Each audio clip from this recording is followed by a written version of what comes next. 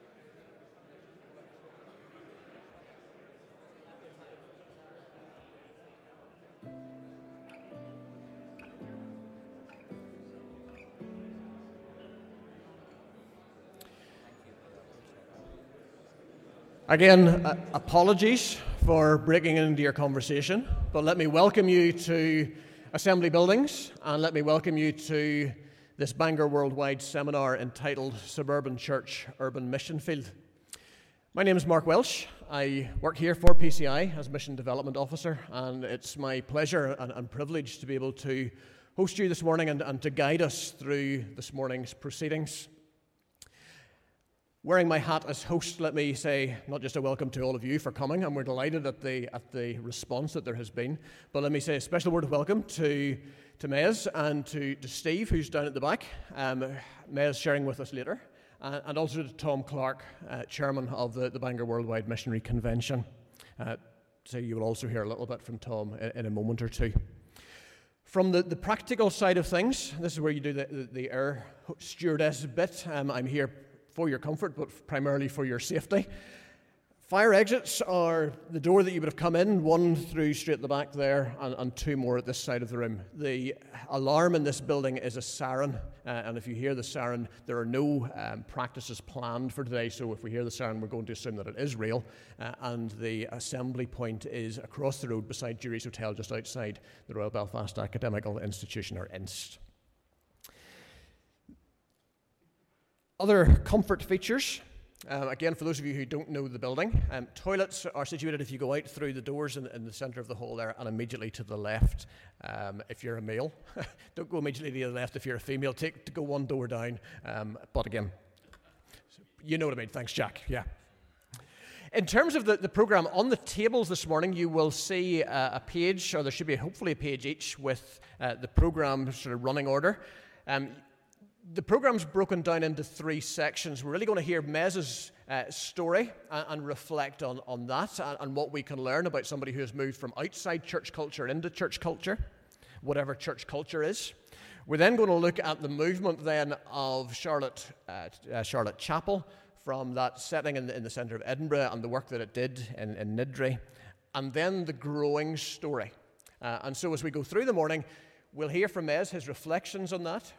There'll be an opportunity within your table groups to discuss that, and conscious that Niddrie isn't Belfast, Niddrie isn't wherever you happen to work, and so we want to give you the opportunity in your table groups to contextualise what you're hearing from Mez and begin, and we say only begin at this stage, to try to put that into some sort of working order for where you happen to be ministering.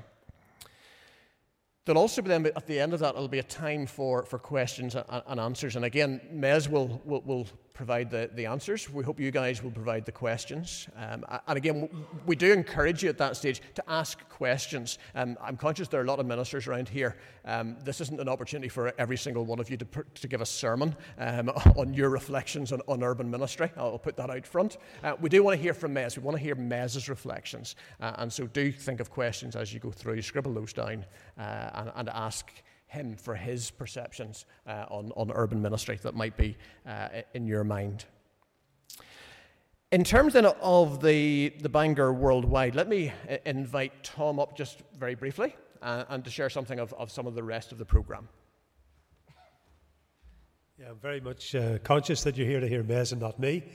So what I'm going to say about the programme is it's in front of you. We've put them on the tables.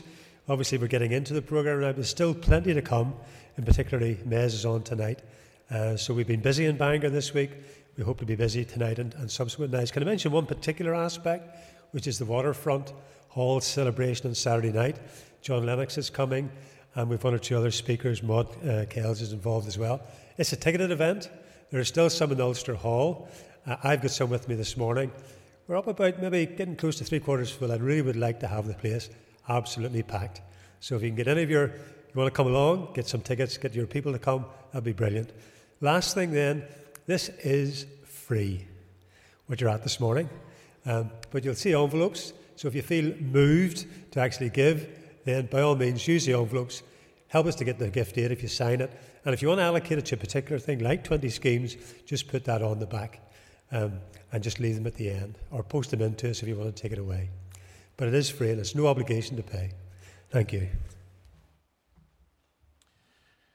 As you leave, there will be that opportunity to give through the gift aid or just give loose change, whatever, as Tom said, you feel led to give. There'll also be in the same area an opportunity to fill in and to leave evaluation forms. Now, I'm mentioning the evaluation form at the beginning rather than at the end because, again, what we want you to do as you go through this morning is to think, this is really good, but I'd love to develop that further. And whether it's through central churches, whether it's through Bangor Worldwide, we need to know where you guys are itching so that we can begin to try to seek to scratch that.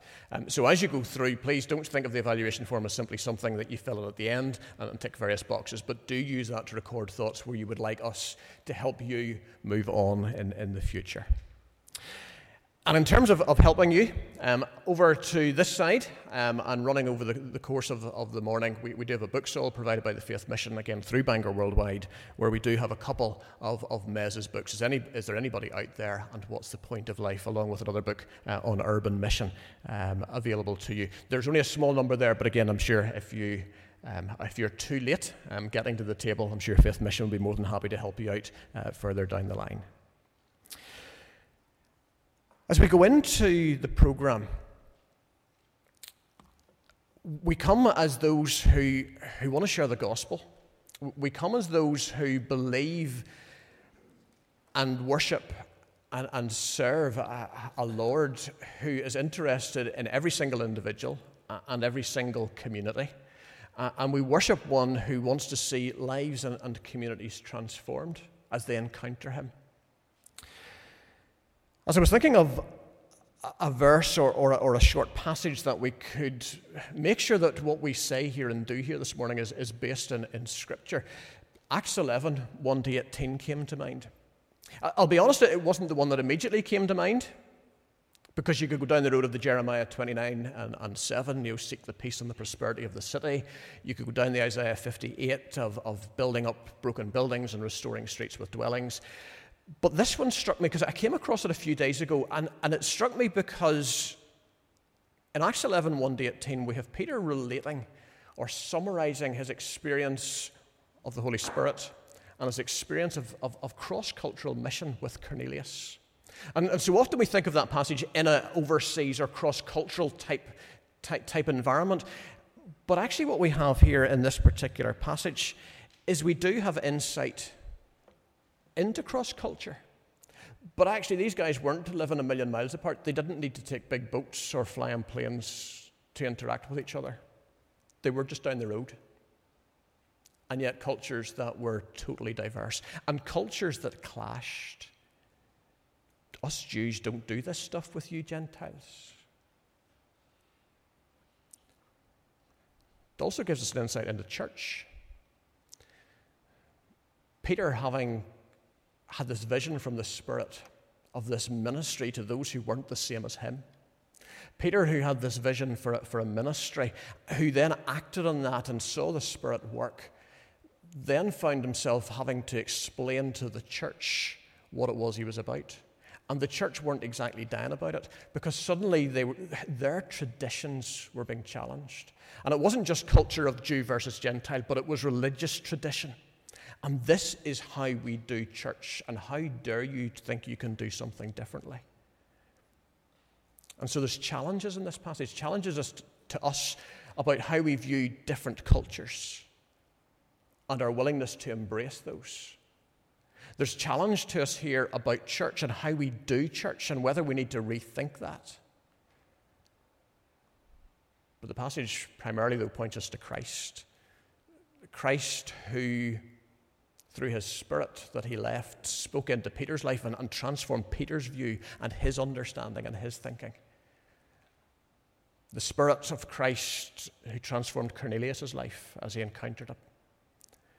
And the Spirit of Christ who transformed a whole church view as they grasped eventually what it was the Spirit was doing. This morning we want to come with a sense that we're learners. We're like Peter. We all know the theory that there's a mission that we've been given. We all know that in our heads. But are there barriers for us in terms of our cultural understandings? Are there barriers for us because of how we perceive how church should be done and how it should be done right? And we come, therefore, with open ears, open minds, open hearts, trusting that the Christ that transformed Peter, the Christ that transformed Cornelius, the Christ that transformed that early church at the council in Jerusalem will transform us first of all. And then we trust and pray that not just working in us, but through us, we will see the communities of this land transformed. So as Mez comes to speak to us, let me take a moment and pray for us and pray for Mez. Let's pray. Father, we thank you. We thank you that you're a God of transformation. We thank you that you have such love for the whole world, for every single individual, for communities, for diversity. And yet, Lord, we recognize that as we come to this morning's program, we come with particular baggage, we come with particular views of what the world should be like, of what cultures are right or wrong, perhaps instead of seeing them as just being different. We have particular views on how we should do church. And Lord, we want to come to you, as Peter did, struggling with this stuff, but praying that your Spirit would open our eyes, that we would see you being able to work in us and through us in new ways, that the communities that we engage with would be transformed, that we wouldn't be stumbling blocks, but that you would be able to use us and flow through us into those communities and bring mighty transformation. So, Lord, transform us in the first place. And, Lord, we pray for Mez as he speaks. Lord, give him the words to say as he shares with us his story, the story of Niddrie Church, and the ongoing story of your work in that place. For it's in Christ's name we pray it. Amen. Mez, let me invite you to join us at the front here. And for the first of our sections together, entitled very simply, From the Outside In. Right, good morning. Good morning. Thanks, Jack. I'm glad you're glad to be here, son. Right, just so you know, I've got these titles, so is someone going to just shut me up in 15 minutes and then do your gig? All right. I can tell you in the sort of Presbyterian motherland, it's all sorted for you, isn't it? Yeah, just a couple of things. Can I ask a question first? Has anybody, or put your hand up if you've heard of 20 Schemes, just so I understand. All right, so that's about 50-50.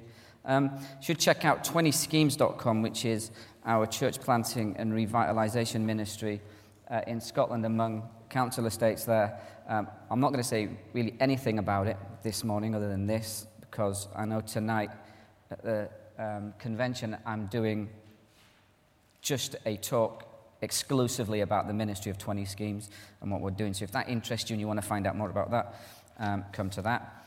The second thing, can I recommend a few books that you didn't recommend? And one of them is called When Helping Hurts by Brian Fickett.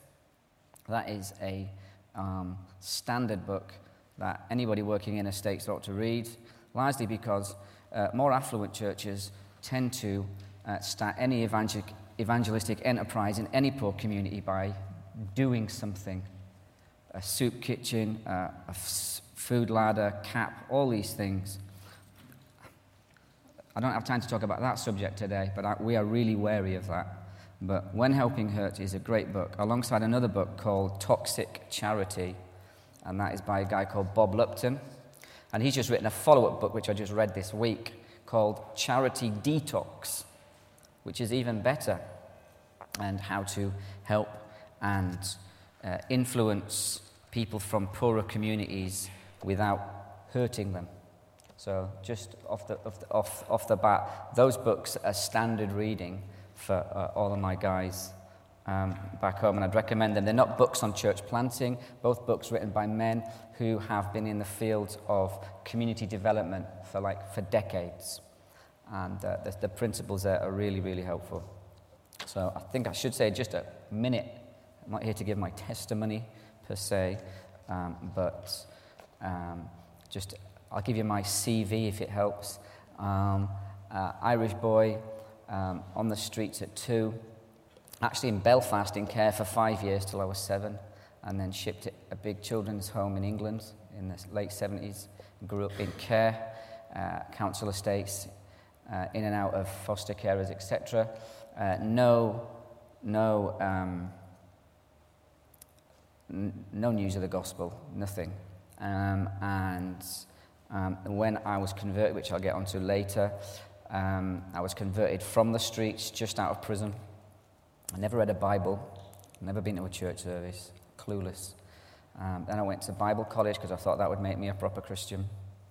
And I know a few Greek words to show off at parties, but that's about that. Worked in my first church, in a rural church as an assistant minister, like a rural area, quite a posh church. Lasted 9 months, and that didn't go too well for me. And then next church was in inner city Birmingham in England, and that was a great time there. And then planted a church among street gangs in Brazil, in South America. We were there for 4 years before coming back to Scotland 7.5 years ago to revitalise a church. So I've planted churches, revitalized churches, been outside of churches, been inside of churches, been in posh churches, poor churches. Does not make me an expert in anything. Makes me have a few experiences. Okay, so I'm not here as a pro. I'm not some sort of poor guru. I'm just a lad trying to do my best to grow gospel churches for some of the least reached people in Western society, which are people who come from council estates. So I hope that helps. So I've been told outside in. So my first sort of memory of church was basically walking through a graveyard when I was a boy and looking at all the the names and the people who were dead and the headstones. And then that basically imprinted upon my mind. That's what church was, a place for the dead. And then as I was older and in my council estate in the north of England, we would sometimes see these well-dressed people scurry into this big church building on our council estate on a Sunday morning, and it'd be the usual ticket, guys in suits and women in sort of, it's Laura Ashley, isn't it? Dresses, a little straw hat,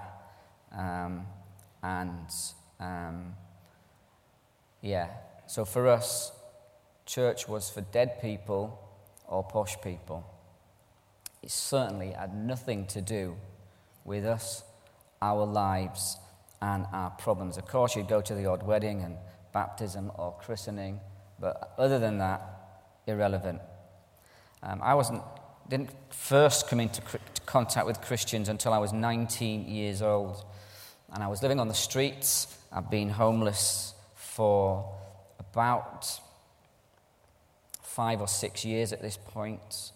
I was a wild boy, little man syndrome, and when I first heard Christians come and talk about Jesus and the good news and all this, I absolutely hated them. I mean, I despised these people.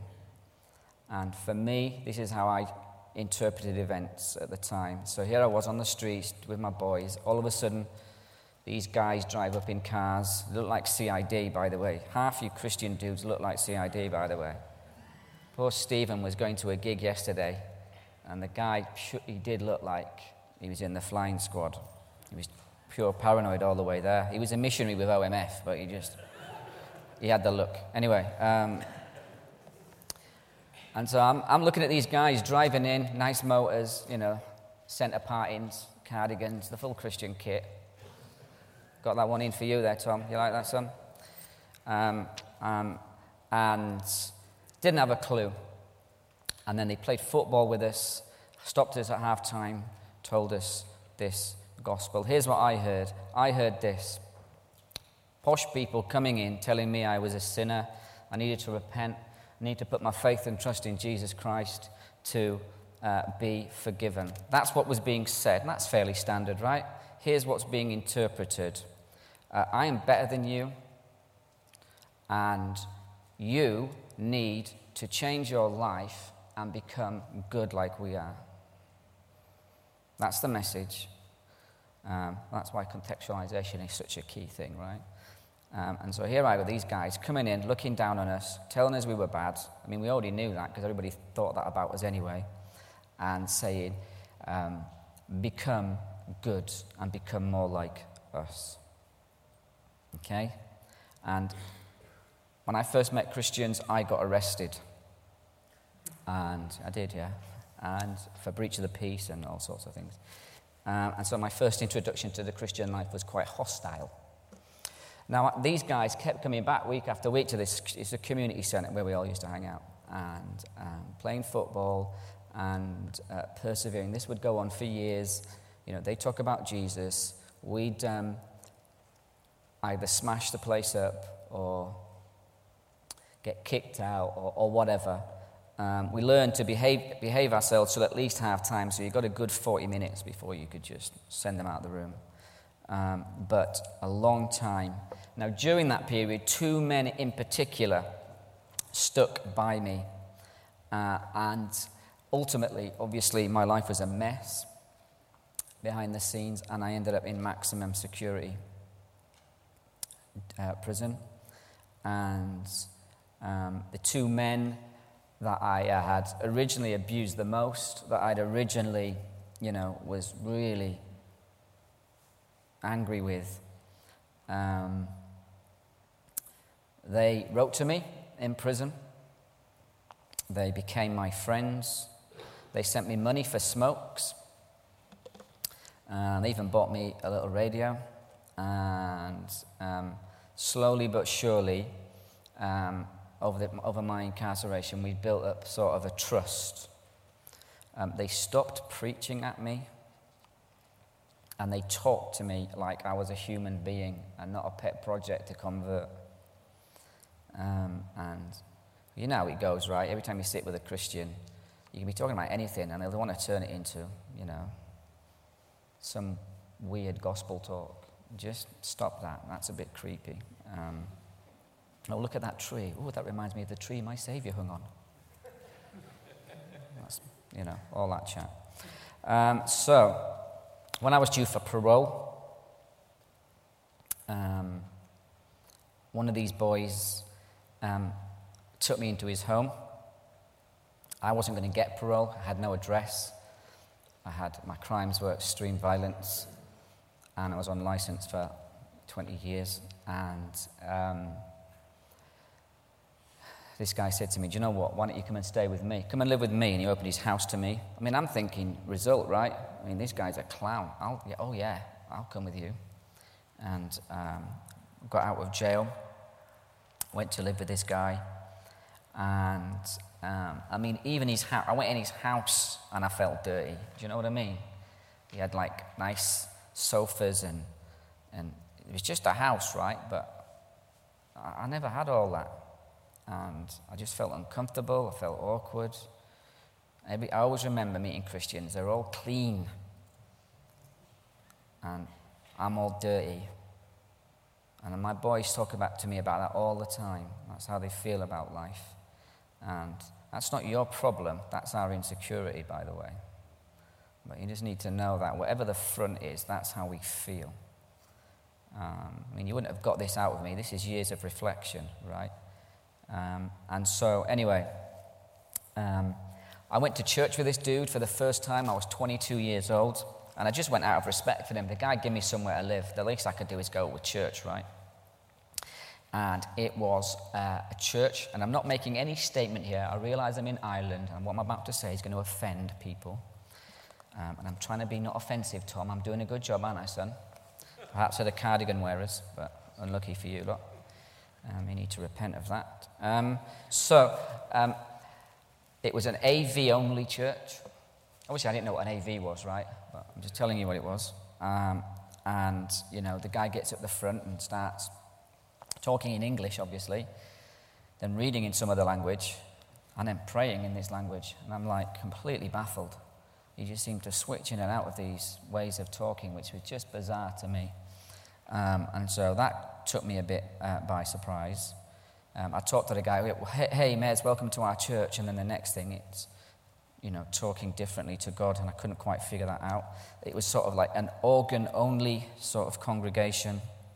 It's what we would classically call a reformed evangelical sort of independent Baptist church. Men were all in suits, and the women were, again, dresses and the hat thing. And I felt, from the moment I walked in the door, completely isolated. I thought I was at a probation officer's convention or something. Do you know what I mean? And the only time we get dressed up is to go to court or, to go to a wedding or something posh. And I even bought a shirt and tie. I'll confess that sin right now, early on, just so you... Lucas is looking at me in disgust here, but I sold out Lucas in the early days to peer pressure. I thought that's what Christiany dudes did, right? So I got one. It didn't last very long, but I got one. So I thought that's what Jesus wants, obviously, because these people are all doing it. This is what churchy people do. And I was battling being completely out of place and feeling completely isolated. Knowledge of the Bible was assumed from the off. And I was clueless. I couldn't even tell you, what the big numbers, the chapter number was, what a verse number. I mean, I did not have a clue. And I'm talking 20 years ago. And let me tell you, the gap, have some musical accompaniment with someone there. The gap between the church, evangelical church now, particularly in Scotland I'm speaking about, and council estates is bigger. Okay? But knowledge was assumed, and I was clueless. And basically, my experience was I was just completely lost and intimidated. Even though, to look at me, you would have said, the guy's all right. He's the front, right? We come from the streets. You got to front it out. You're doing jail. You got to front it out. So I just took church as doing jail, but harder. And that's not even a joke. It was hard work. Because at least in jail, I know the ins and outs. I know the system. I know how to play the game on the streets, bish, bash, bosh. In this church gig, what is happening? New uniform, new language, new rules, unspoken stuff. Everything to me was like, man, I'm like on an alien spaceship here. And then, so what happened was, my first introduction of church put me off the Christian faith. And it wasn't until a guy called Mark, an older guy, he took me under his wing. I mean, obviously, people who know my testimony knows I was converted reading a Matthew Henry commentary on the Bible at home, just so you know that. But a man called Mark, just after I got converted, reading the book of Romans, I came to faith. And this guy took me under his wing, and we studied the Bible together. Man, I was the most annoying dude in the world to this fellow. Looking back now, I often say to him, how the heck did you cope with me? I'd be like ringing him at 2 o'clock in the morning, because my mate Steve used to ring me at 12 when he discovered the book of Romans, going, at midnight, have you read Romans? Oh yeah, I've read it a few times, yeah. It's brilliant. And I'd be like this guy at 2 in the morning knocking on his door. What does this mean? And he'd be like, right, well, this means he was so patient with me. And we basically went through this course. It's an old school course. I think it was called Each One Evangelize One or something. Anyone heard of that course?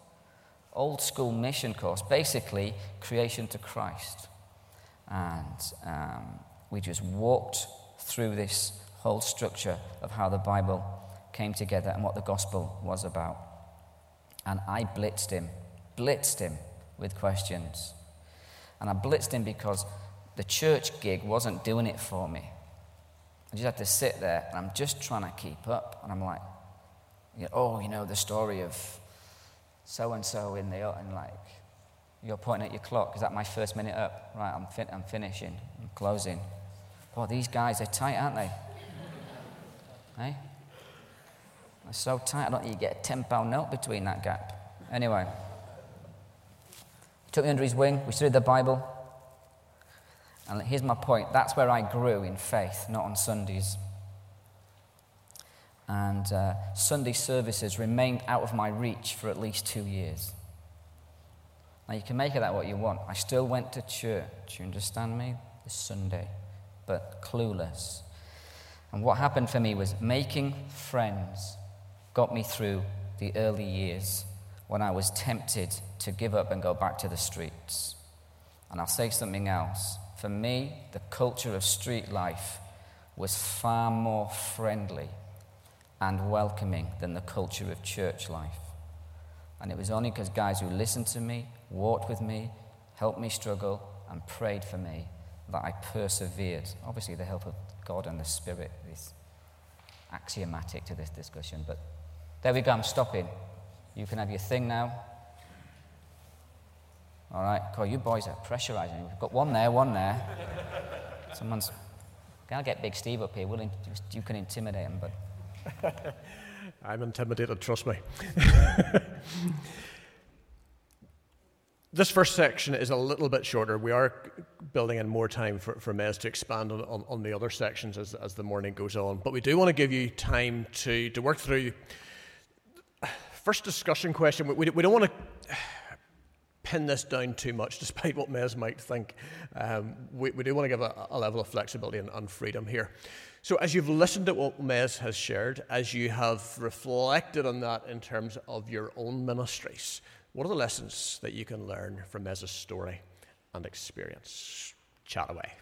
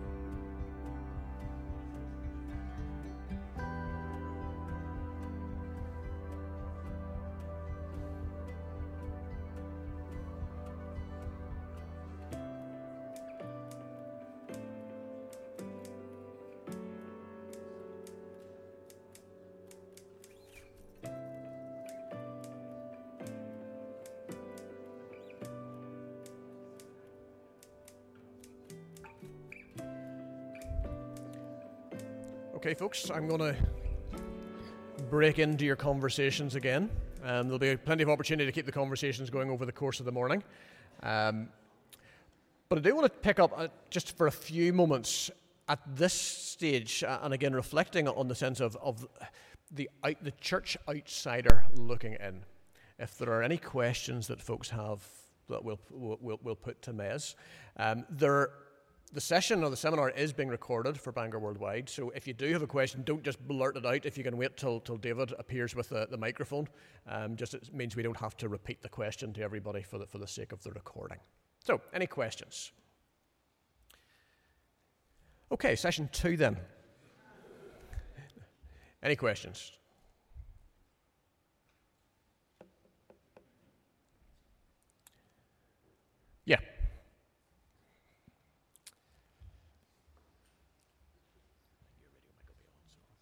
Just make it an easy one, Lucas. Yeah, keep it easy on you, mate.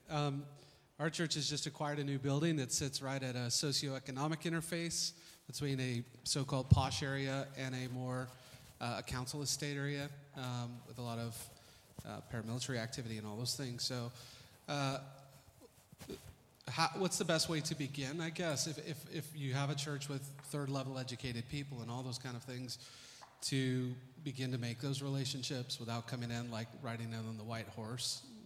How do you just start with that? Do you need someone to move into the estate, in a house, We're going to get to that in session 3. All right, cool. It's like a little EastEnders thing there. You just have to wait for the next episode. Okay, anybody got a question? Okay, we have another one in the back. Mez, obviously there were a lot of things in the church when you first went in that were quite negative and off-putting and that stuff. Was there anything positive for you coming in that actually was also encouraging and helpful, or was it all negative? Because I guess it'd be good to hear if there were any things that they were doing that were good for you. So that's an interesting perspective you had on what I just said, because I don't think I said anything negative. So when you think about that, so my experience is my interpretation of events. It doesn't make, a lot of it was my problem, my misunderstanding, my misreading the situation. Let me be very clear about that church. They were out there, as far out there away from me and my life as I could be, but those people loved me. They were genuine. They taught me a great respect for the Bible, to trust God's word, and so I'm sharing the lessons with you so you understand the mindset. I think that even that experience was positive, because it's helped me as I minister to my own guys now in my church. It's just, language, for instance. Do I teach theological terms from the Bible, or do I dumb it down? This is another mistake people make. No, I teach theological terms. Teaching is important. We have to teach the Word of God, and we have to make it understand. And so there were lots of positives, even the sort of negatives. Does that make sense? I'm just giving you I could tell you what I thought was wrong with the church, but that's not what I got asked to do. I just wanted to share how I experienced it through all of my own, presuppositions and failings, because we're a big victim culture. We think everybody owes us, and that's just not true. And most of us need to buck up. That's the other side of the spin, by the way. But. Okay, thank you. Okay, let's move on to the second session, and having heard Mez's personal story, looking at what does a suburban church do in terms of urban mission? Charlotte Chapel's story from the centre to the margins. Mez. Yeah, this is a weird title, right? I just feel like from the centre to the margins. I feel like it's a school jotter or something, but... Can I just be clear? I'll tell you my perspective of Charlotte Chapel. I didn't come from Charlotte Chapel. Let me just be clear about that. I'll get into it, but just as any confusion. I came to Charlotte Chapel in 2007 after nearly 4 years in Brazil planting with street gangs and prostitutes. And Charlotte Chapel is a big city centre church, 200 years old, and 800-ish members. An affluent, your typical affluent city centre church with a reputation, as a preaching centre. Some of you old dudes know, like sort of Redpath and Derek Prime and all those old school boys. And I don't mean that in a derogatory way. They're good lads, right? And then what would happen is this big city centre church, years previously, had taken over a decrepit old city mission hall in a housing scheme in Niddrie. There'd been a witness in that hall for 120 years. The gospel had been there. And because I've seen it, I've flown about Belfast and that in the car with Johnny and the boys. And you know, the old school Edinburgh City Mission, Glasgow City Mission. Does Belfast have a city mission? Yes. I mean, historically, you know, they built mission halls. There were city centre churches, and in the outlying areas, at least in Scotland, in the schemes, there were halls, gospel halls, whatever the old title was. And this was one of them, and it was dying. And it had asked for Charlotte Chapel's intervention. I'm going back 20 years ago, way predating me. And I think when the Charlotte took control of the place, and that is the right word, there were 6 ladies and a dog. And you know the drill, right? They're all fighting over the dog. 30 years previously, they had 500 children in Sunday school. Okay? This was a place with a history. Just so you understand, as a scheme, Niddrie is 200 years old. And people have lived there. They were constructed schemes and council estates in most of Western society after the Industrial Revolution to house the working class poor. Okay? And as industry moved into the city centres, the slums moved out into these purpose-built communities. I don't know what the history is in Northern Ireland, but that's the history of Scottish housing schemes. I'm assuming it's quite similar. And so people, generations upon generations of families have lived there. And so the mission was integral to the life of that community. Just the name, the mission. And that's important you understand these things because much missiological stuff being written about church planting today is being written by middle-class outsiders, cultural outsiders, talking about post-Christian Europe, post-modernity. They're all true things, but that doesn't exist within our subculture. Highly supernaturalistic, highly spiritual, and even though they're open to spiritual conversations, but they're against the institution of the churches because they see it as a posh place for dead. You understand me? And so we have to be very careful because there's a lot of misunderstanding about our culture. Anyway, I've digressed. There was a lot of people 30 years ago in the church, and just to throw out a question, what do you think killed it? That's not sort of rhetorical. I know you like to do that. But anyone want to guess how they went from a huge, apparently they used to take 5 double-decker bus loads of kids away to camps, and it was thriving. Within 30 years, it was gone. Anyone want to guess? No? Christians moved out. It's connected to that. Here's what killed us. Government revitalisation killed us. Can you believe that? And so, Niddrie's had a £350 million, almost £500 million facelift now. It doesn't look anything like it used to look 20 years ago. And when you have to regenerate an area, you have to move the poorest. So they get shipped off to other places, and a 200 grand townhouse suddenly gets built on the place where your grand's family have lived for 100 years. And that has caused real problems. But that revitalisation killed the community aspect of the church because the church didn't know how to adapt. The mission hall didn't know how to deal with the new reality. And it didn't know how to deal with it, largely because these mission halls were gospel centres, but they weren't discipling centres. And so a posh dude from Charlotte, the assistant pastor's got a young whippersnapper, wants to give him training in the gospel. Where's the best place to send him? Well, let's not use it on our folk. Let's send him to one of the schemes. He can break his teeth, almost literally, in a scheme, preach, and then get out of town. And so they were left with a lack of vision, a lack of forward planning, a lack of investment in local leadership.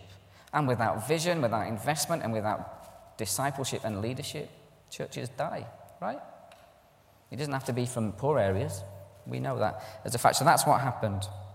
So what happened then? They arrived, they had a big history, it was going to shut its doors. They didn't want the gospel light to go out in that area, so the church did what big churches do, and 50 or so people made a commitment to go to the scheme, and so what they did was they started meeting there on Sundays to continue the gospel witness. They drove in every week, they worshipped on a Sunday, and they appointed a number of legitimate pastors. They had the usual churchy things that churchy people like to do, which is you've got to have a midweek meeting, right? Because that's in the New Testament. And you've got to have leafleting, because that was one of Paul's things as well. And, the usual churchy gig, being derogatory. They just did what Christian-y people do. We don't know the area, we don't live in the area, we don't come from the area, but we'll drive in, we'll make a noise on a Sunday, we'll hand out the odd leaflet, we'll try and be nice to people, we'll smile at them, we'll be as welcoming them as we can. And here's what happened.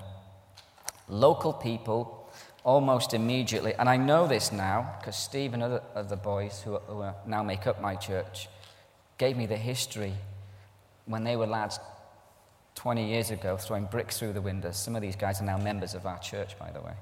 And so what happened is the locals clocked these posh outsiders. And remember, it's not a negative, it's perspective. It doesn't make it true. I'm giving you perspective, okay? These posh outsiders coming in, cars got smashed, members were beaten up in the street, windows went through. I think the budget for vandalism was somewhere around $20,000 a year.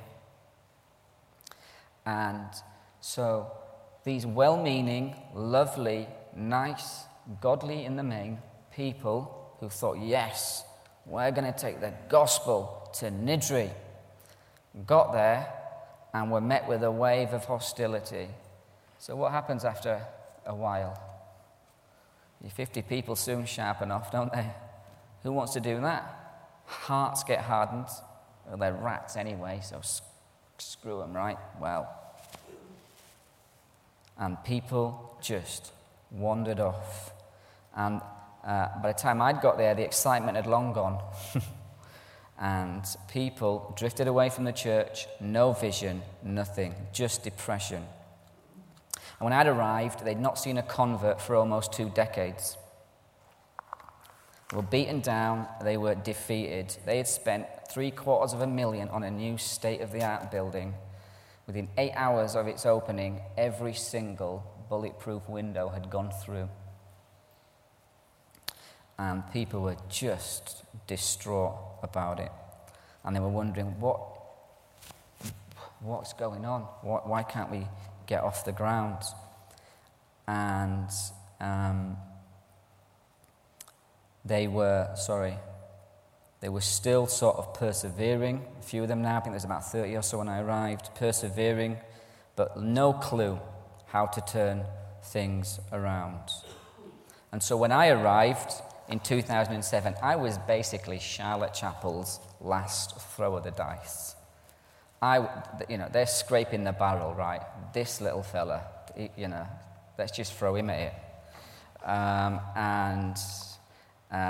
So that's 7.5 years ago. We've had ups and downs. I remember in the early days when Balaclava kids would come into the service with iron bars and smash the place up. When you couldn't open the church door, you had to have someone guarding your back because the house bricks came flying through. I mean, it's all boring now, but they were good days. And I mean that seriously. I moved in to the area. That was a big thing. I got arrested on my first day. That was probably the best evangelistic thing our church has ever done. Arrested for stealing my own car. 24 hours literally in the scheme, driving from the church to my house, and then the police. The police pull up, lights, everything, bang, I'm on the back of the car, face down, cuffed. I'm like, fellas, what's the crack? And they're like, your Nick's son, this car's registered to a Reverend McConnell.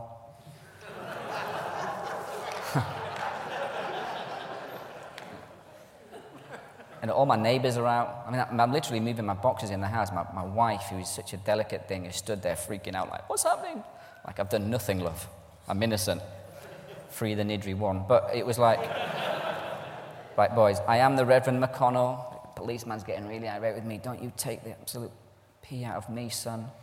You're done. I'm like, right, boys, I reach in my pocket for my wallet. Got my card out. Saw my driving license, and they were absolutely, it was brilliant. I wish I took a picture. They were mortified. And they're like, what the heck? What? And trying to share they said, what the heck, what are you doing here? And I said, well, I've come to share the good news of Jesus, boys. They were, right, cuffs off, see you later, son. Neighbours thought I was some sort of international drug pin. I actually bought the house off a guy who was a major dealer, right? And so the new guy moves into town, and he's huckled by the police. I'm obviously some sort of secret agent. So I'd be walking around this, and this press got over it, got hold of it. The new Rev gets nicked or something. And the papers, people are walking down the street, people are leaning out their window going, hey, Father. They always call me Father, Father Ted. Hey, Father Ted, have you got any crack? Have you got any? It's like, but you know what? It served. The paper, inadvertently, at least for them, printed my testimony. What the heck am I doing there? And then all these guys got to hear about this guy who used to be in jail, was one of them. And slowly but surely, we got to know people. We started, how long have I got? Marco, just under, just the mafiosa over there staring. I started a prayer meeting. So when I first went there, I knew nobody, Lucas, nobody. I had no clue, no relationship. Here's another thing, and you'll understand this. I'm Irish. My dad's Scottish. I'm Irish. I sound English in a scheme. Flipping heck. And so it was hard. They think he's a little English fella, and they're not the most popular in Scottish housing schemes. So I started a prayer meeting. I started at 6 a.m. In the morning, went down to the church. I'd go to the same route. I'd walk, I'd chat to people, I'd talk to people, I'd find out people's name, I'd put them on a prayer board. I did that every day for 2 years. No one was converted. I just kept praying for everybody I met. I pray for them, pray for them, pray for them. We've had a prayer meeting in our church Monday through Saturday and Sunday, every day for 7.5 years. Want to know the key to my ministry? That's the key to my ministry, because I'm a clown. I'd mess it up. So I was serious. We're in serious business. And I'm not there like I was in the early days, but my whole team meets now. It's 9 till 10 every morning to pray. Pray, pray, pray. I hired a woman very quickly. Worked that out. You need to hire women quickly in council estates, because in Scotland, at least 55 to 60% of all women in schemes or people in schemes are women. 90% of our women have been sexually abused. It's higher in men, just so you know that. And out of the last 15 ministers that had been in its 100-year history, 70% had adulterous affairs when I went through the history. Because the intensive discipleship, which we'll get onto in the last session, required to teach and to grow converts, is so intense. It just can't be done, male and female. Because any sense of being a good listener or being helpful is taken as sexual attraction. And I caught this early on with my boys. One of my boys, he's not the best looker, he's got 3 teeth and a few tats, and he goes, Mez, what? Oh, these lassies love me, pal. And I'm like, what? He goes, the lassies in this church, they're all over me. It's just like, you know what I mean? I'm like, calm yourself, Rocket. What? Tell me. He goes, well, every time I see one of them, I'm like, how you doing? What's happening? Would you like a cup of tea? At the church thing. I'm like, mate, it's called being nice to you. They're not throwing their underwear at you, son. Calm yourself. And he'd mistaken kindness for making a move. And we worked that out very early on. Just because our culture's so messed up. No love, nothing. Love is lust, and it's all messed up, and we have to be very careful about that. So made some good decisions there, I think, in hiring people. Where am I? I taught the church about what it means to be church. I killed formality without dishonoring Christ, because you can do that, okay? I don't wander around being cool for the sake of the gospel, for the sake of being a lad. I want to honor the Lord in everything. In everything. But I think you don't have to be formal and miserable about it. I built mutual discipleship culture based on Titus 2, one up, one down, older men, older women, younger women. We began to ask posh Christians, they hate this one, how's your walk with Jesus? You want to make a posh guy in a suit sweat? Just ask him that on Sunday. They want to debate with me about my over-realized eschatology or something. Like, yeah. How's your walk with Jesus? He used to avoid me in the street. It was hilarious. I invited people to come to me and talk about Jesus. I never invited them to come to our services. In fact, the best evangelistic thing I ever did was said to people, don't come to our church. It sucks, and I know I'm the pastor.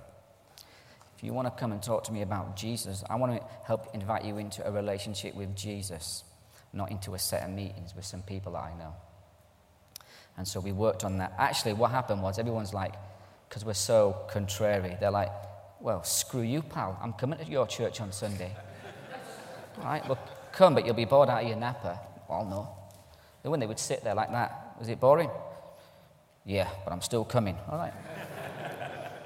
That was better than the Alpha course. And so, to date, just so you know, almost 100% of our convert, we've moved from 7.5 years to about 100-ish on a Sunday. I have 70 members. Pretty much everything we've got is indigenous growth. And so our tipping point happened 5 years in, where indigenous converts outnumbered the core that I'd inherited, and that's when culture did change. But until that point, it's a balancing act. And even now, it's a balancing act. Just say that. Niddrie is a failing church in many ways, and we've got a lot of things wrong. But these are the things that we started to do. Today, almost 100% of our converts have been converted outside of a Sunday service or any meeting that we've done. I've seen no converts from any event we've ever put on. Just take that one if you want and do what you like.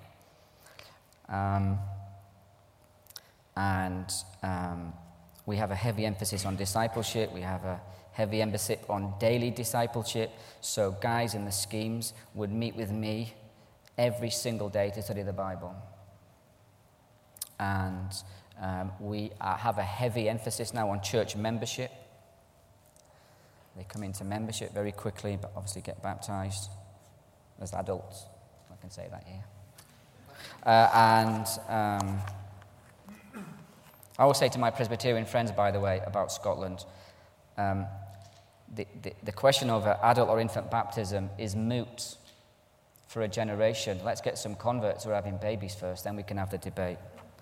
At the moment, only people getting baptized in the scheme are adults because nobody else is being saved.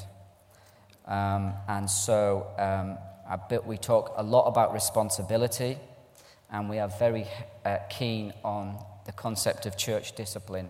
All words that freak out well-meaning, nice, middle-class people who just want to help the poor and give them stuff. We run no mercy ministries, food banks, soup kitchens, nothing. And we are seeing many people come to faith in Christ, be discipled, growing into positions of responsibility and leadership, and hopefully in the next few years through 20 schemes, truly indigenous men and women planting churches. That's how I took it from Charlotte to where we are today. Is that okay? Cool. Thanks.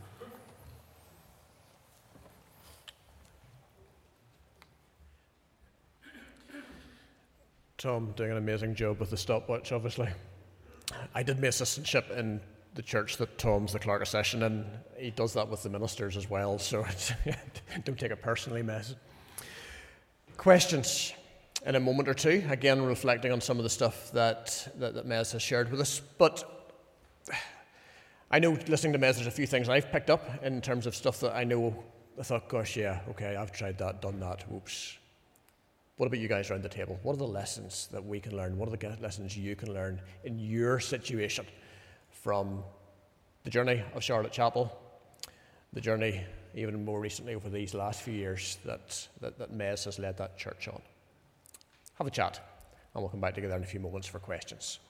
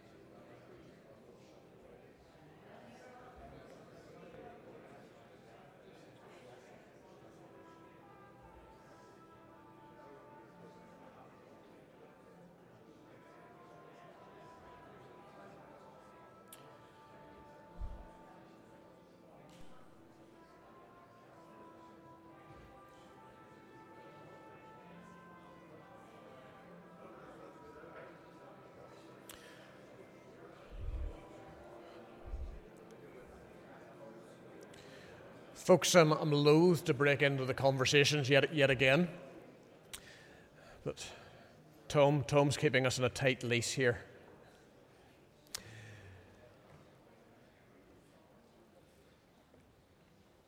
Just chatting with Mez. Mez is very aware that a lot of what he's sharing, to be honest, each of these sessions could be a day's block in itself.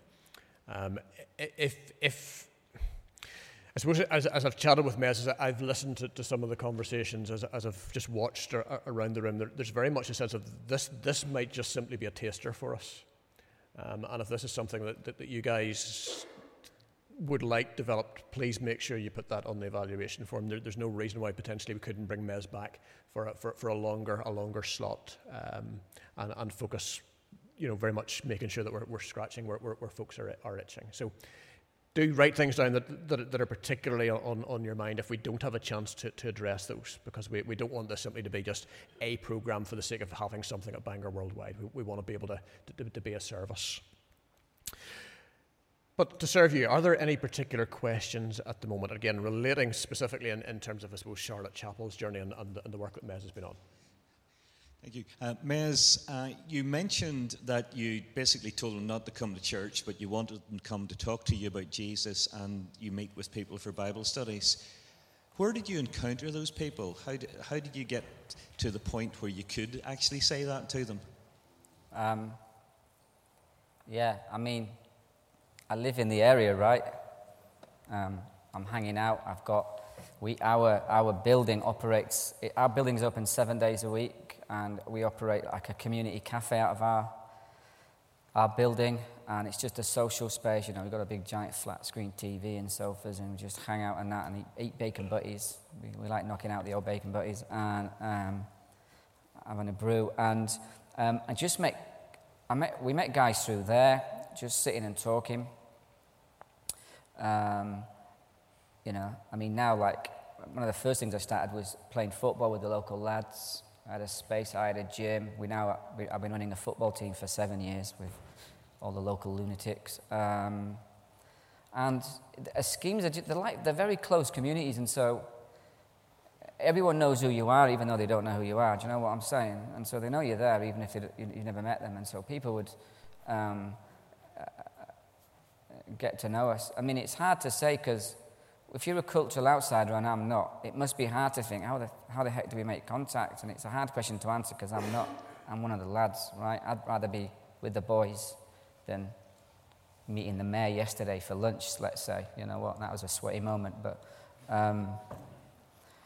and so just the day-to-day thing of life. Here's a cultural thing I learned. When I first came to the church, people were saying to me, "You are mad, leaving Brazil." Brazil was a successful ministry. We planted a successful church. It was buzzing, right?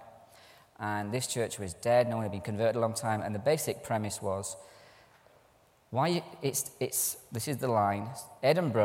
Scotland is a spiritual graveyard. Edinburgh is dead. The schemes are dead. This is your worst nightmare. And it just wasn't true, right? It's not true. And what happens was they just equated their failure to reach out with spiritual deadness. But in the early days, I had to make appointments with dudes, which I never do, to talk to them about the Lord. And I literally didn't have enough time in the day. Geezers were coming to talk to me about Jesus and the gospel, and what about this? My bairns have died. Can you explain this? What about this, that, and the other? And again, a lot of suspicion about the church, but I didn't push that line. I just pushed the gospel, Christ. And again, we're not like I was saying at a men's breakfast this week, the number one apologetic question in my community is hell real? Are we going to hell? I'll bet you £1 million. It's not a topic of conversation, with cheese and wine night round at Dorothy and Victor's. You know what I mean? I don't know. Dorothy and Victor, if you're out there, I'm sorry about that. But maybe you like brie. But what had happened is cultural outsiders had taken their whole worldview, their culture's apologetics, had missed by a mile, and then put that down to a lack of spiritual interest. And so it's easy, it's embarrassing for me I've got friends planting in one of the richest areas in Edinburgh, really affluent, a couple of miles from us. He's the warrior, not me. I can talk about Jesus all day long. It's a breeze. He's got to deal with geezers who've got 2 Jags on the drive, £1 million house, a few quid in the bank, and they're playing the game like they've got it sorted. And so, so that's a long answer to your question, but just to throw a few of the cultural things in there, it's easy if you're there. If you're driving in on Sunday for an hour and you can't wait to get back out before your tyres get slashed, it's not so easy. Mez, you said in the early days that you hired some woman for the ministry. Yeah. Where did you get the money to do that? So, from the Lord. And you think that's facetious, I know, but that's the true answer. Here's the thing. So currently I think we're training about 50 people. I have a membership of 70. I think our budget is, and you know, if you want to stick money in the envelopes, do, because we need your money. I remember Sharon, I met Sharon, she'd been in the church 11 years, gifted, right, gobby Shabba, right, Stephen? Oh, tell you what, you don't want to get in an arm wrestling competition, she'll smash her. And scheme lass, been around, knew the tricks, had been sidelined for years by pastors who just thought, she's too hard work. And I quickly spotted straight away, she knows local girls. She knows these lasses. And I thought, we need to hire her. Even if it's a few days a week, we need to get some money. So the church was about 30 people at the time. I took it. I remember a lot of them were quite affluent dudes. I said, listen, I think it was about 24 grand someone said we needed for everything, the laws are different. You have to pay like 30% of it to the government. And I went to the chapel and they're like, oh, no. And I thought, stuff that. So I took it, not the best, I know. I took that, I went to the congregation, said, look, there's about 20 of us in the room. I said, look, I want to do this. Here's the vision. We're going forward, I want to hire this lassie, and this is how much I need. And everyone laughed. And within 6 days, we had 24 grand. And Sharon's never been out of work. She's worked for me ever since. And so every time I've took it to the Lord, he's given me the cash. So I just keep taking stuff to the Lord, outrageous stuff. He doesn't give me the cash all the time, so he's like, calm yourself, little man. But generally, the Lord doesn't provide for a need that doesn't exist. I'm going to talk about this, about the lack of faith out here, but I'm going to talk about this. I had a need. I took it to the Lord, and he provided. I'm not the smartest guy on the planet, but I'm pretty confident that God says he'll provide for us, right? And I'm pretty confident as well as most of us don't have because we don't ask. And we're bottlers. That's just my opinion, though. Mez, you mentioned about the early days. It took about 5 years to start to kick off. Yeah. Obviously, Charlotte Chapel had put a lot of resources in before that. And as you say, you were their last hope. What was the relationship then over those early years with you and Charlotte Chapel practically? And what were the expectations or pressures on you from the bigger church? So what they did is they do what posh churches with money do, is they controlled it by committee. And what I had to do was come in and have a report. I used to have to go in, if you wanted to make a decision, I don't know, and I'm not joking, put some locks on a door, you had to go to the committee. You have to wait for them to have a meeting. They'd have a meeting, and they'd come back and tell you whether you could change the locks on the door. But by that time, I'd changed the locks and the door. So, I was good. I had to go and do an elders report once a month and report to the elders. There's about 30 of them at the time, probably more. Sit in a room, all these dudes in suits, and report on the progress. You had to give numbers. You had to give how much was coming in. It was hardcore. It was the SS. And, I found the whole thing bizarre, right? And I did it for a while. And then I had to go to these other meetings where they were business meetings for the chapel, and they'd sit and discuss things like, well, we're thinking of getting sort of new urinals in the chapel and this and that. And I'd be sitting here like this thinking, why am I sitting in meetings talking about Charlotte Chapel's toilets with dudes I don't even know when I should be back on the scheme? And so quickly I talked to the leader and said, look, I'm not coming to your meeting. I'm not coming to your toilet meetings anymore. Or whatever it was, there's a crack in the ceiling, whatever. And I'm like, I'm not coming. Because what happened is this. Charlotte Chapel had a ministry, and Charlotte Chapel are a good church. This is on public record, and there's no problem. And they know this. We've discussed this over the years. They were a big church with a big ministry. I think it was £1 million budget at the time, right? And I think we got about 10 grand a year of it or something given into it. And it came under like Boys Brigade as a ministry line. You understand what I'm saying? For them, it was a ministry. It was a ministry line of their church. So that's what it is. You come and report, like the Boys Brigade leader would give a report. Right, a Niddrie mission boy, you come in and give a report. And I quickly sussed this and said, it's not there for you. It's not happening. This is what's going to happen. I'm going to send one of the leaders. What they've done as well is they put 3 Charlotte Chapel elders into eldership. And none of them lived in again. It was all, it was weird. And I just sent those dudes. I said, listen, what you're going to do is, you 3, take it in turns if you like, whoever likes it the most, go and sit in the elders meeting and give reports. I'm just going to get on with business. And so there were a few. What had happened is, over the years, they controlled it by committee so much. So guys were making decisions about Niddrie who'd never set foot in the area.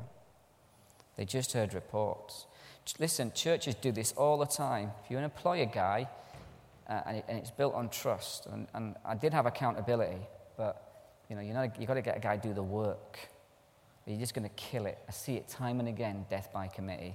And so within a couple of years, actually, we became self-sustaining anyway, which surprised them all. And I said, you keep your 10 grand. And about 3 years ago, we became, an independent church. We've got our own eldership, our own leadership, manage our own finances and our own affairs. And I'm still really good pals of all the guys at the chapel. And what's happened is we're now partnering with them and 20 Schemes, planning a church in the scheme next to us, but this time we're in the driving seat and they're learning, and that's what I'm calling true partnership. Are you with me? It's not just about taking their money, but it's about learning together how we do it better for the glory of the kingdom. So it was difficult, but I'm not a good example. I basically used to go to meetings having made a decision, and they'd sit there and go, well, why hasn't it come to the committee? And I go, I slipped my mind. I forgot about it. Do I have to do that? I got away with that for about a year. And then came clean and said, this isn't happening. So, it's a good question, that. Okay. We have time for one last quick question with a reasonably quick answer. Okay, my question is, are you made for this work? And what I mean by that is it possible to go and get someone who is, what sort of people do you choose for your 20 schemes? Yeah. You're not probably going to go and get upper class guys from uni to come into your... Yeah. So that's my question. Yes, I am. Yes, I am, and I do. Yeah. It's possible. Absolutely possible. People get 20 schemes all wrong, because I give a lot of chat about middle class people, and they all get their noses put out with joint and think I've got a chip on my shoulder. I've got the chippy on my shoulder, so don't worry about it. It's 20 gospel churches in 20 poor communities. I have guys in my church who work in the city. They've never done a wrong thing in their life. They are highly educated. I've got a guy with 2 PhDs in something I can't pronounce. And I've got guys with no teeth who've never worked a lick in their life. They come together, we worship Jesus Christ, we try and work together to understand one another, learn from one another, and grow in Christ. That's the gospel. And so I will hire those who are... My assistant pastor parents live in a £3 million Kensington mansion. He has a man bag, and Lucas is looking a bit shady now. And he watches Downton Abbey, right? I mean, it is shameful, but he's gold. He's a better pastor than I'll ever be. He's a gentle, kind-spirited, godly man, much more so than me. And without him, Niddrie would not work. And my team is multicultural in that sense. So I'm building multicultural team. Here's the problem. There are no believers in the schemes. I need the educated, university Christian types to stop thinking about the career ladder and come and join us for a revolution. That's what we need. There's your answer. Thanks. Thank you, Miss. On that high note, which was a high note, and hopefully encouraging us, we are going to take just a 5-6 minute break. We'll aim to kick off here again at 10:02. There will be some additional refreshments coming to your tables. I think there are some of the scones that are still left from this morning. If you do want to take a couple of moments at this stage, there's a question that I would love to ask that's not on your evaluation form, and that's basically, where are you from? I don't want the name of a church, don't even necessarily want the name of a locality, but how would you describe where you're ministering? Because I suspect there'll be folks here who are suburban congregations or suburban settings with middle-class congregations who perhaps have a housing estate somewhere within their parish area. There'll be those who are working in an urban setting, but their congregation is largely suburban because they drive in every Sunday morning and then drive out again. And there'll be all sorts of other variations of that. On the back of the evaluation form, it would be helpful for us just to getting a feel for who's here and help us to understand the answers and responses that you're giving. If you could give a description in just a few words of where it is you're seeking to minister in Christ's name. So we'll be back here again at 10:02.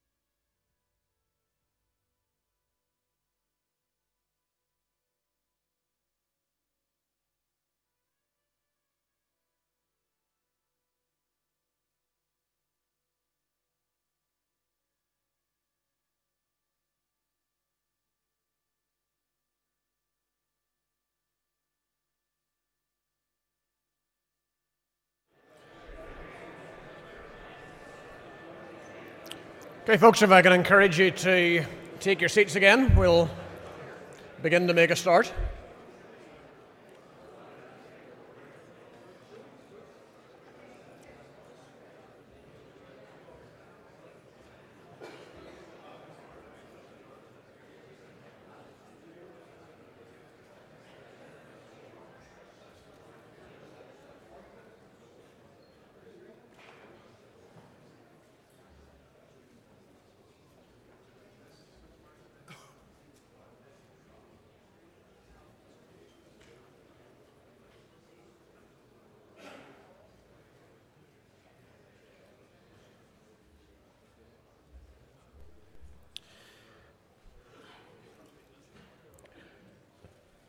Conversations I've had with a couple of folks, it's encouraging to know that people are finding this useful, finding it helpful, points of connection, not just from what Mez is saying, but around the table discussions as well, and we trust that that will continue.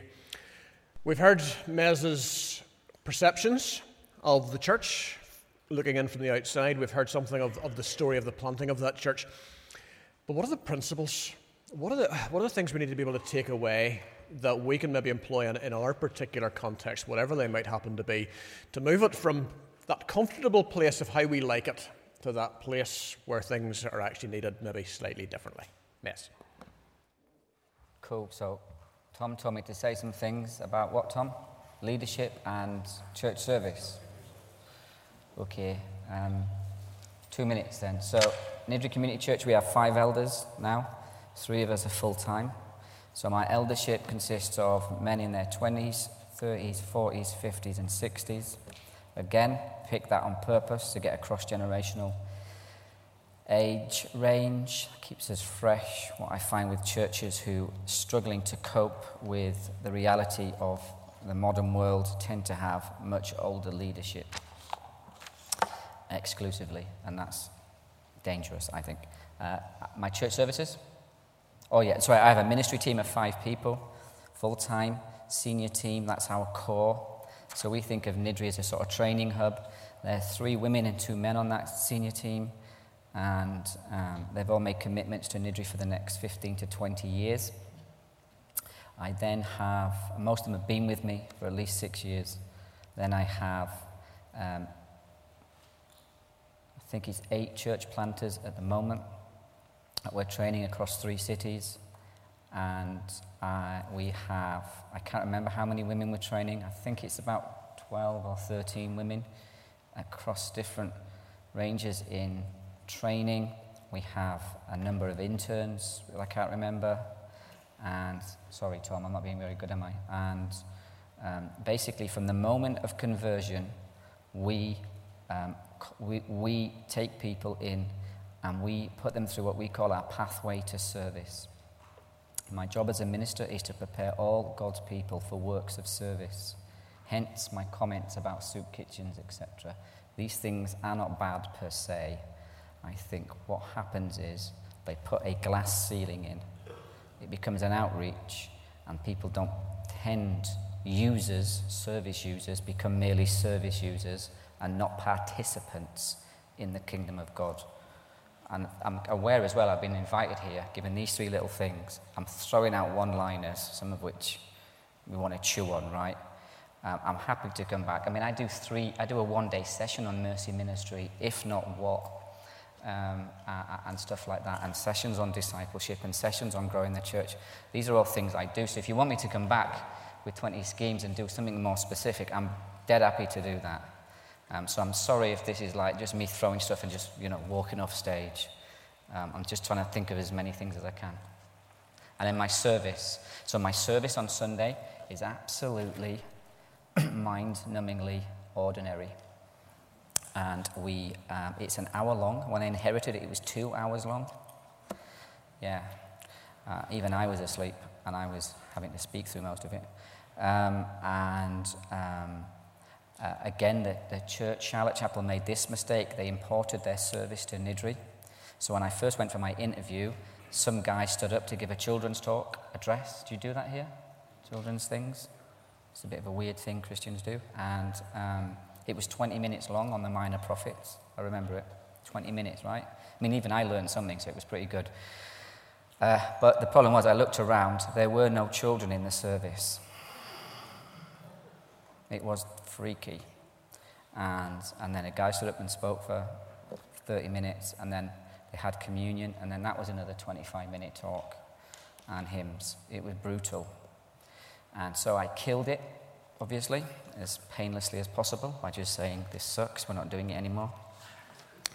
And now it's an hour service on a Sunday morning, and we just sing some songs.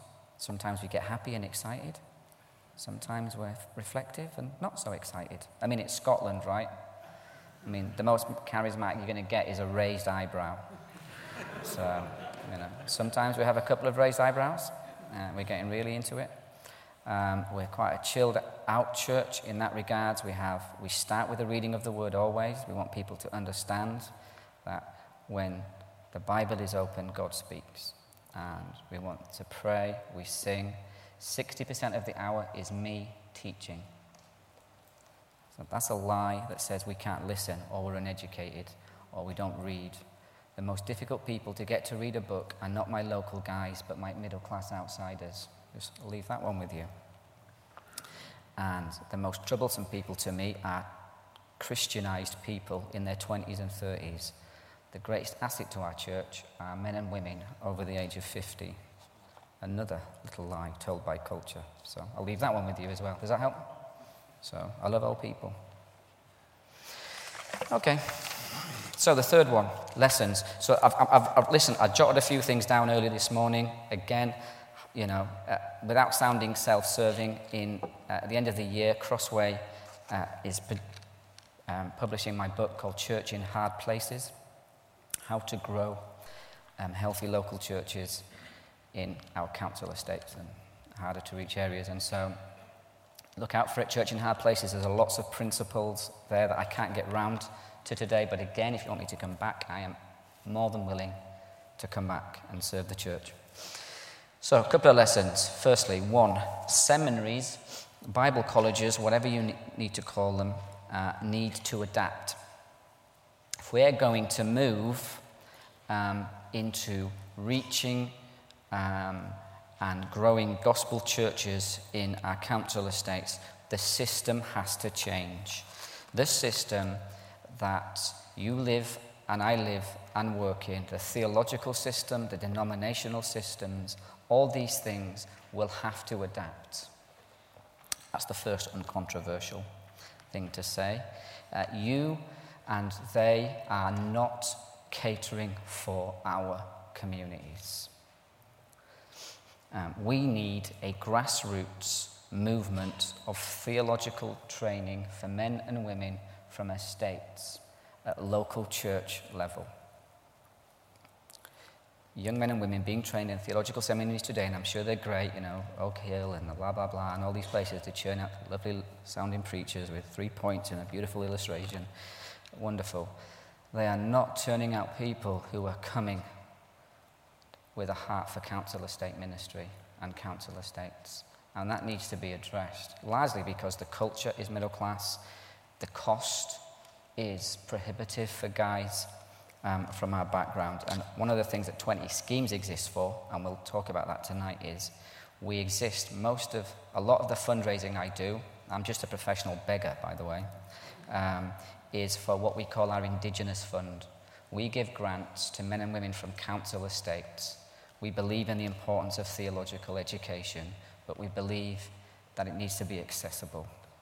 And so one of the things that we're doing is working in partnerships with theological institutions in Scotland and in England, and hopefully with Acts 29 Europe. Acts 29 Europe, actually Acts 29 can get a bad press. They're good fellas who listen to us and take us very seriously and have been really helpful to us. A little shout out for the A29 crew there. But they're listening. And I think denominations and institutions need to listen to what we're saying without being offended. We need you. We need to be theologically educated. But the current status quo is not helping us. The chasm between the church is enormous. Can you imagine the chasm between the church and the institutions? around them. So please do with that what you want. The current status quo is not producing planters or pastors willing to go to these estates in sufficient numbers. I don't know if you did your demographic research, but in my demographic research, 40% of, is it 40 or 60? 40%, I think, minimum. 40% of Scotland live in housing estates. I'm willing to bet there's quite a high percentage of the population of Ireland live in council estates. How much of the proportion, are they proportionally represented in our giving, in our mission, in our training, and in our sending out? I'm willing to bet they're not. And that's why little scruffy dudes like me come and speak to nice people like you. I don't have the answers, so you know. I'm just telling you how I see the problems, but they can be resolved. We need to be publishing contextually relevant evangelism and discipleship material. Alpha courses do not work for us, by and large. We are not a course-driven culture. We are a relationship-driven culture. I'll sit and talk with you about Jesus for 4 hours. Invite me to a course, it's pretty brutal. And again, that's a cultural thing. We don't sit around the table talking about the Nicene Creed or whatever. But we will sit in a relaxed environment and chill. And our evangelism is much more, there's a phrase in Luke, isn't that? Jesus was always on the way somewhere. He was always mooching about, wasn't he, Jesus? And people who were with him. Well, on the scheme, we're always mooching somewhere, to the shop, to the chemist, to this. All of that evangelism and quite a lot of our discipleship happens on the way. And requires, your Bible a great deal, doesn't it? But we need contextually relevant material. One of the things 20 Schemes is doing is writing and developing currently. The book is the first one, Church in Hard Places. Our second title is called Women in Hard Places, developing and growing women's ministry to reach those in council estates. And then we're producing a whole series of workbooks and discipleship material. We also want to produce it at a low cost for people. So my testimony book is about £7 or something. I don't know. I wrote the little glossy one for 80p. That's far more financially accessible. But we need to get a grip of that whole industry. Everything from illustrations about cricket and rugger, and they're all good, but you know what I'm saying, right? Contextualize. Here's the other thing. We need to take huge risks in training. I take on interns that would make some of your hair curl, some of it grow back. Risky, very, very new converts. One of our first converts was a young woman called Tash. She was an absolute pain in my jacksie, and she'd come into church going, "Shut up, the Bible's rubbish," and she'd be swearing, "Jesus isn't real," and shove it. And then, hilariously, got converted. And she worked for Greggs, about 17, 18, she's about 19 or 20. Tasha? Stephen? How old's Tash? 21? He doesn't know. He's playing Angry Birds on his phone. And I trained them well.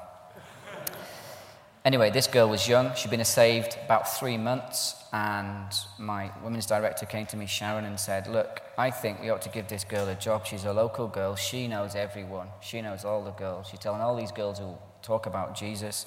Can we take her on as an intern?" I said, "Yeah, let's do that then. How much will it cost?" It was about £8,000. We didn't have £8,000. I took it to the elders. Half of them had heart attacks. The other were just looking at me going, "Well, that's a bit dumb." And I'm thinking, yeah, it's a bit dumb, but she's a cultural insider.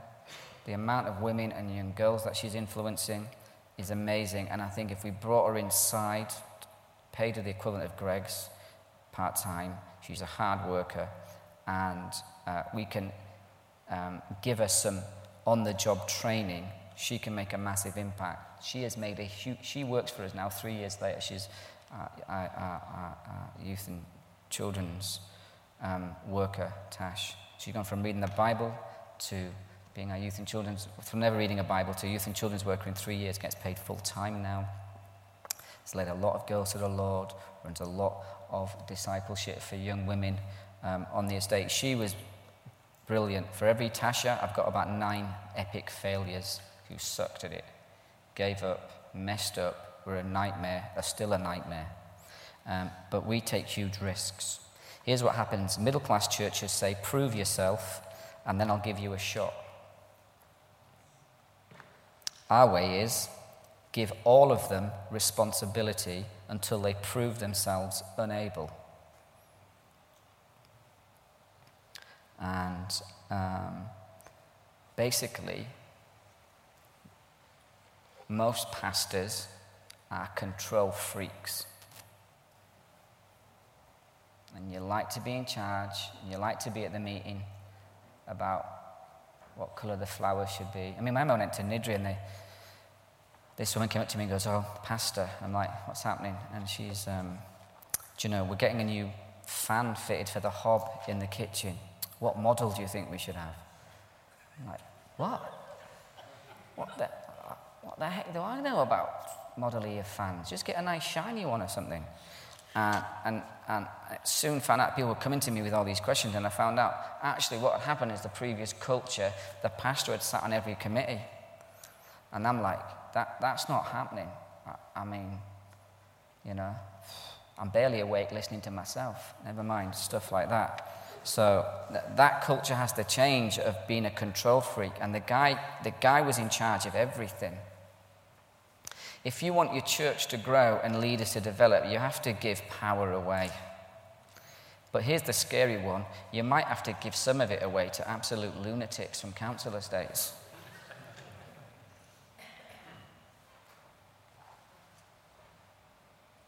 Here's my experience of 17 years in ministry.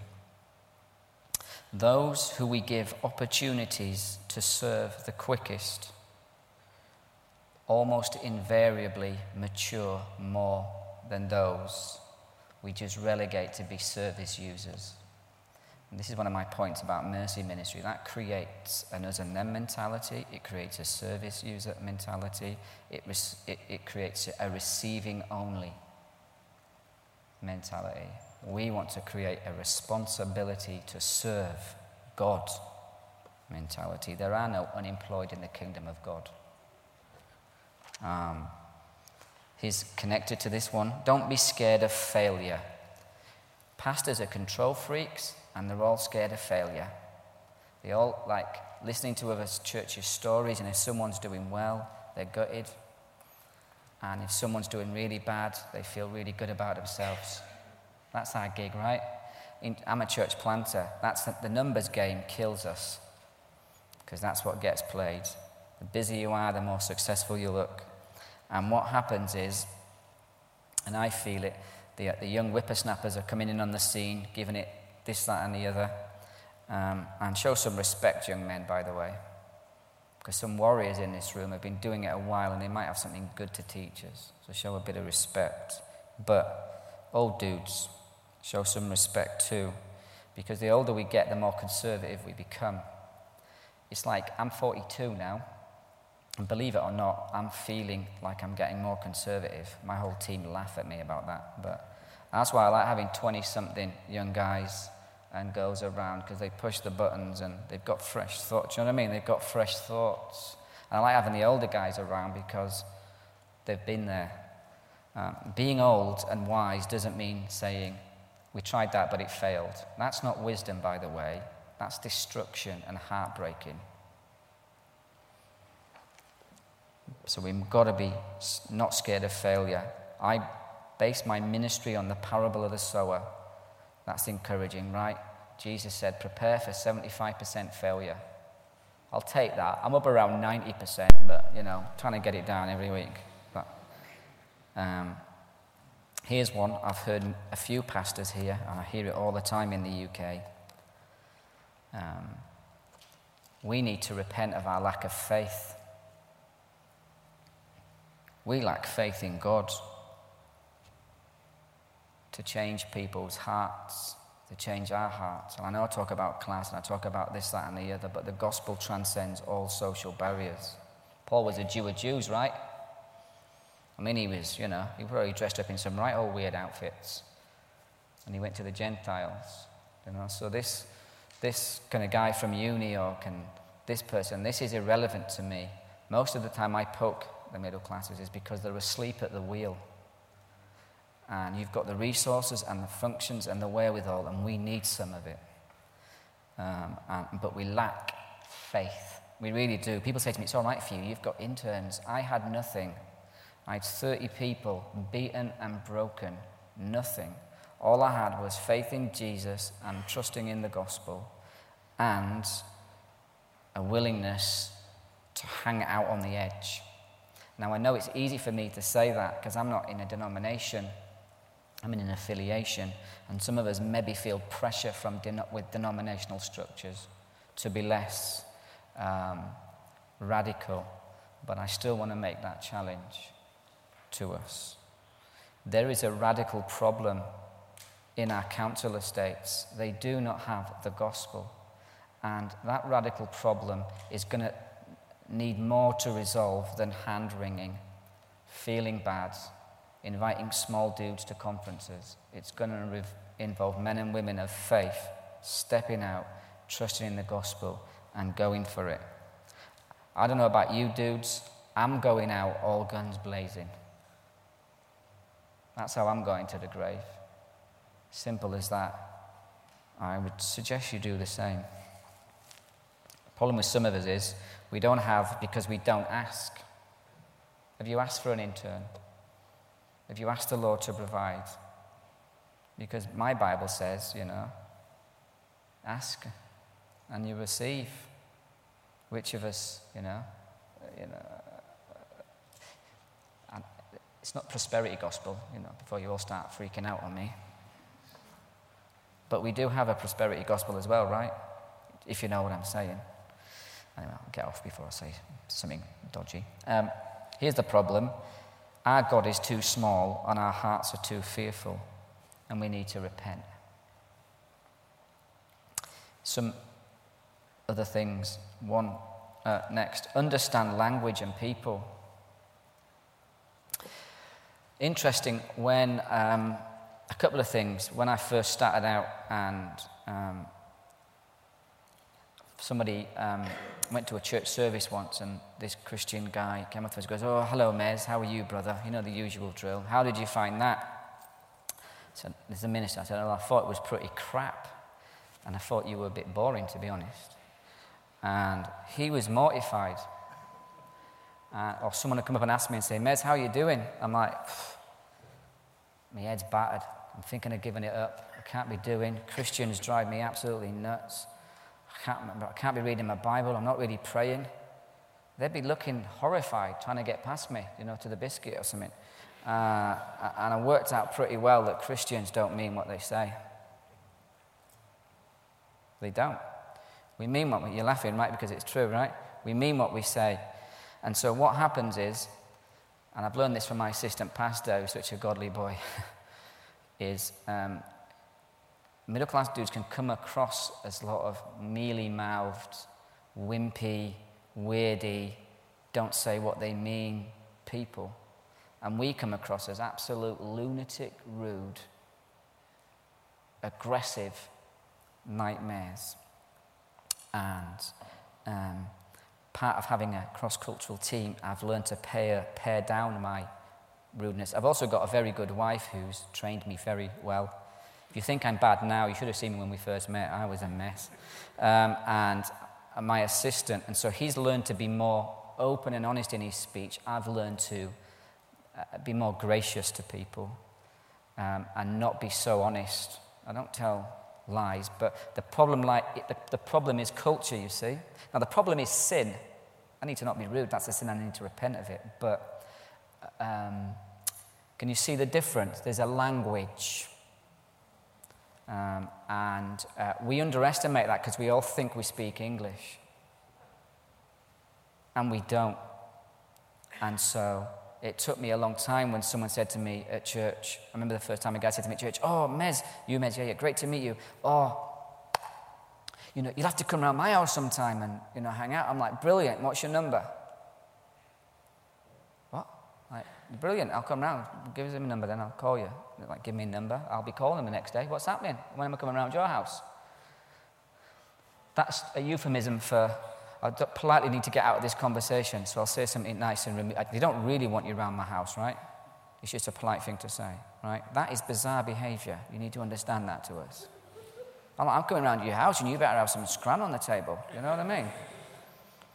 So it's a silly example, but we need to understand language because I think we miss each other. One of the things that doing these talks in America, doing them in England and the UK and other parts of the UK and here is that it's helped me to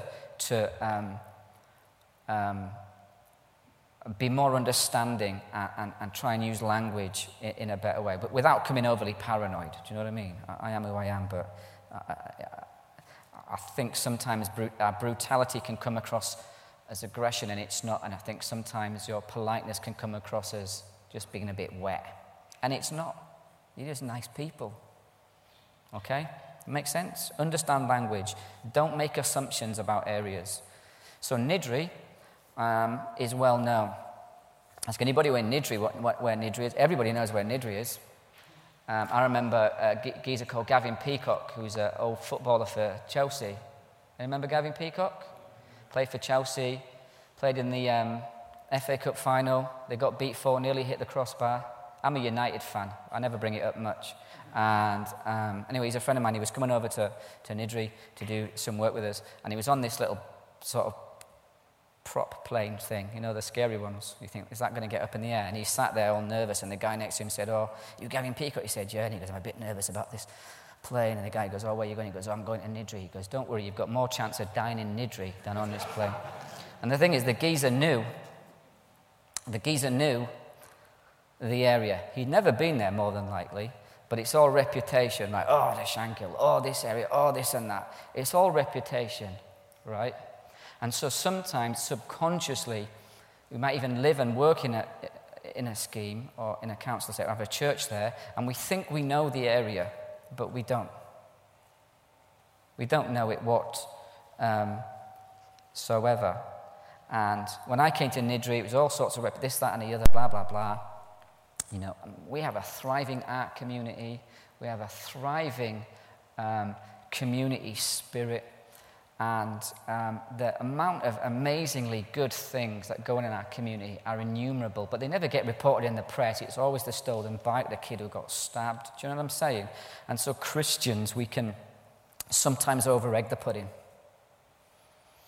So don't go into an area based on reputation, but go in and truly understand it. And my sort of final point is connected to it. Final point. You see that, Tom? You pointed to your watch, I said final point. We could have a double act, you and me, son. Mr. Burns and his friend. You tell me he doesn't like Mr. Burns. So, now you're all thinking it now. Love estates. Here's my last point. Love estates. And go in with a posture of love and learning.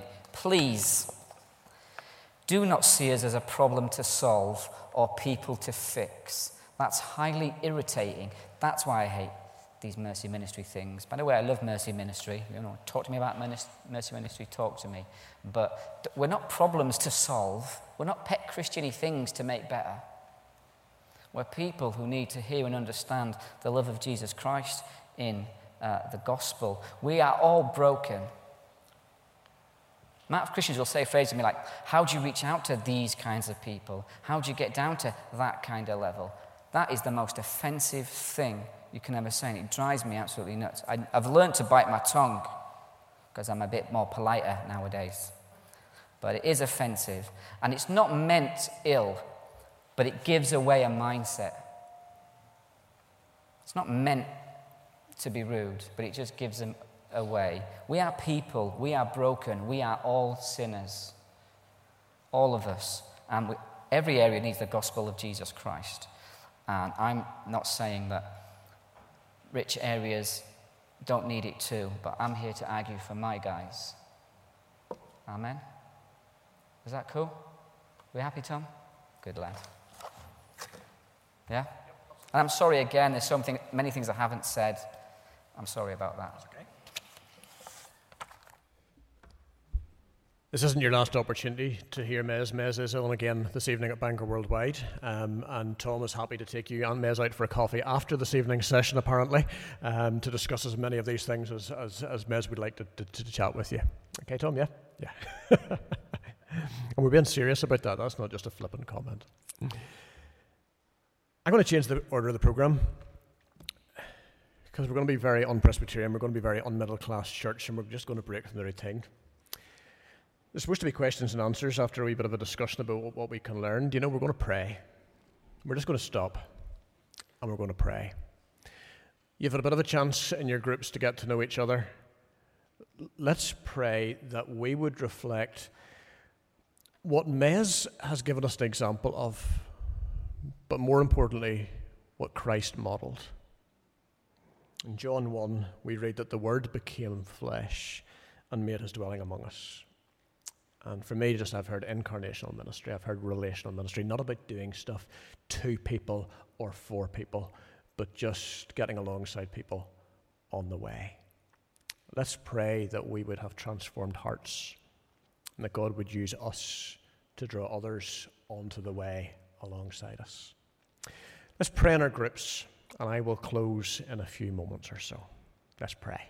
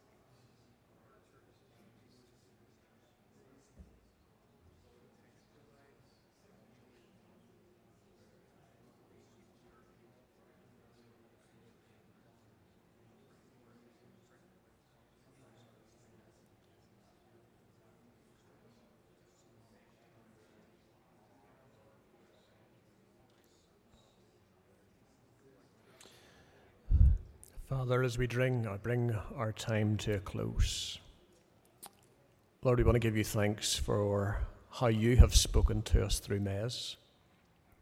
Lord, we thank you for his wisdom, for his insight, for his willingness to share with us, for his freedom in his speech. And we pray that those things that he has shared with us that have come from you, Lord, that those would go deep, not just into our heads, but into our hearts. And that those seeds that you have planted today, that they would grow and flourish. And that over time they would bring forth a fruit in our lives, but also in the communities in which we work. Lord, may we reflect Christ's model.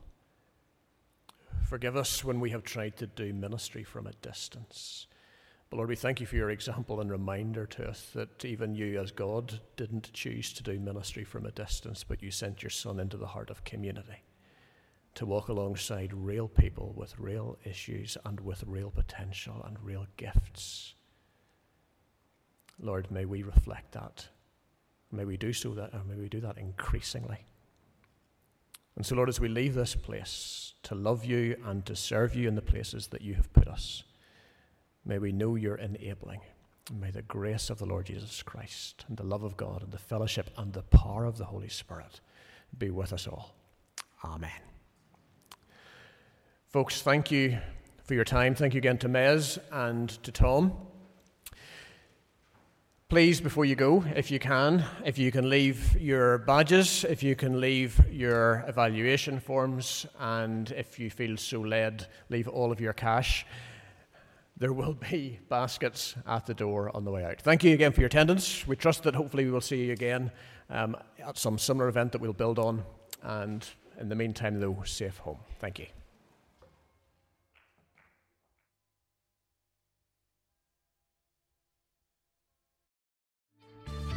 We trust you've enjoyed this podcast. If you'd like to make a donation to support the work of Bangor Worldwide, please visit www.worldwidemission.org/donate.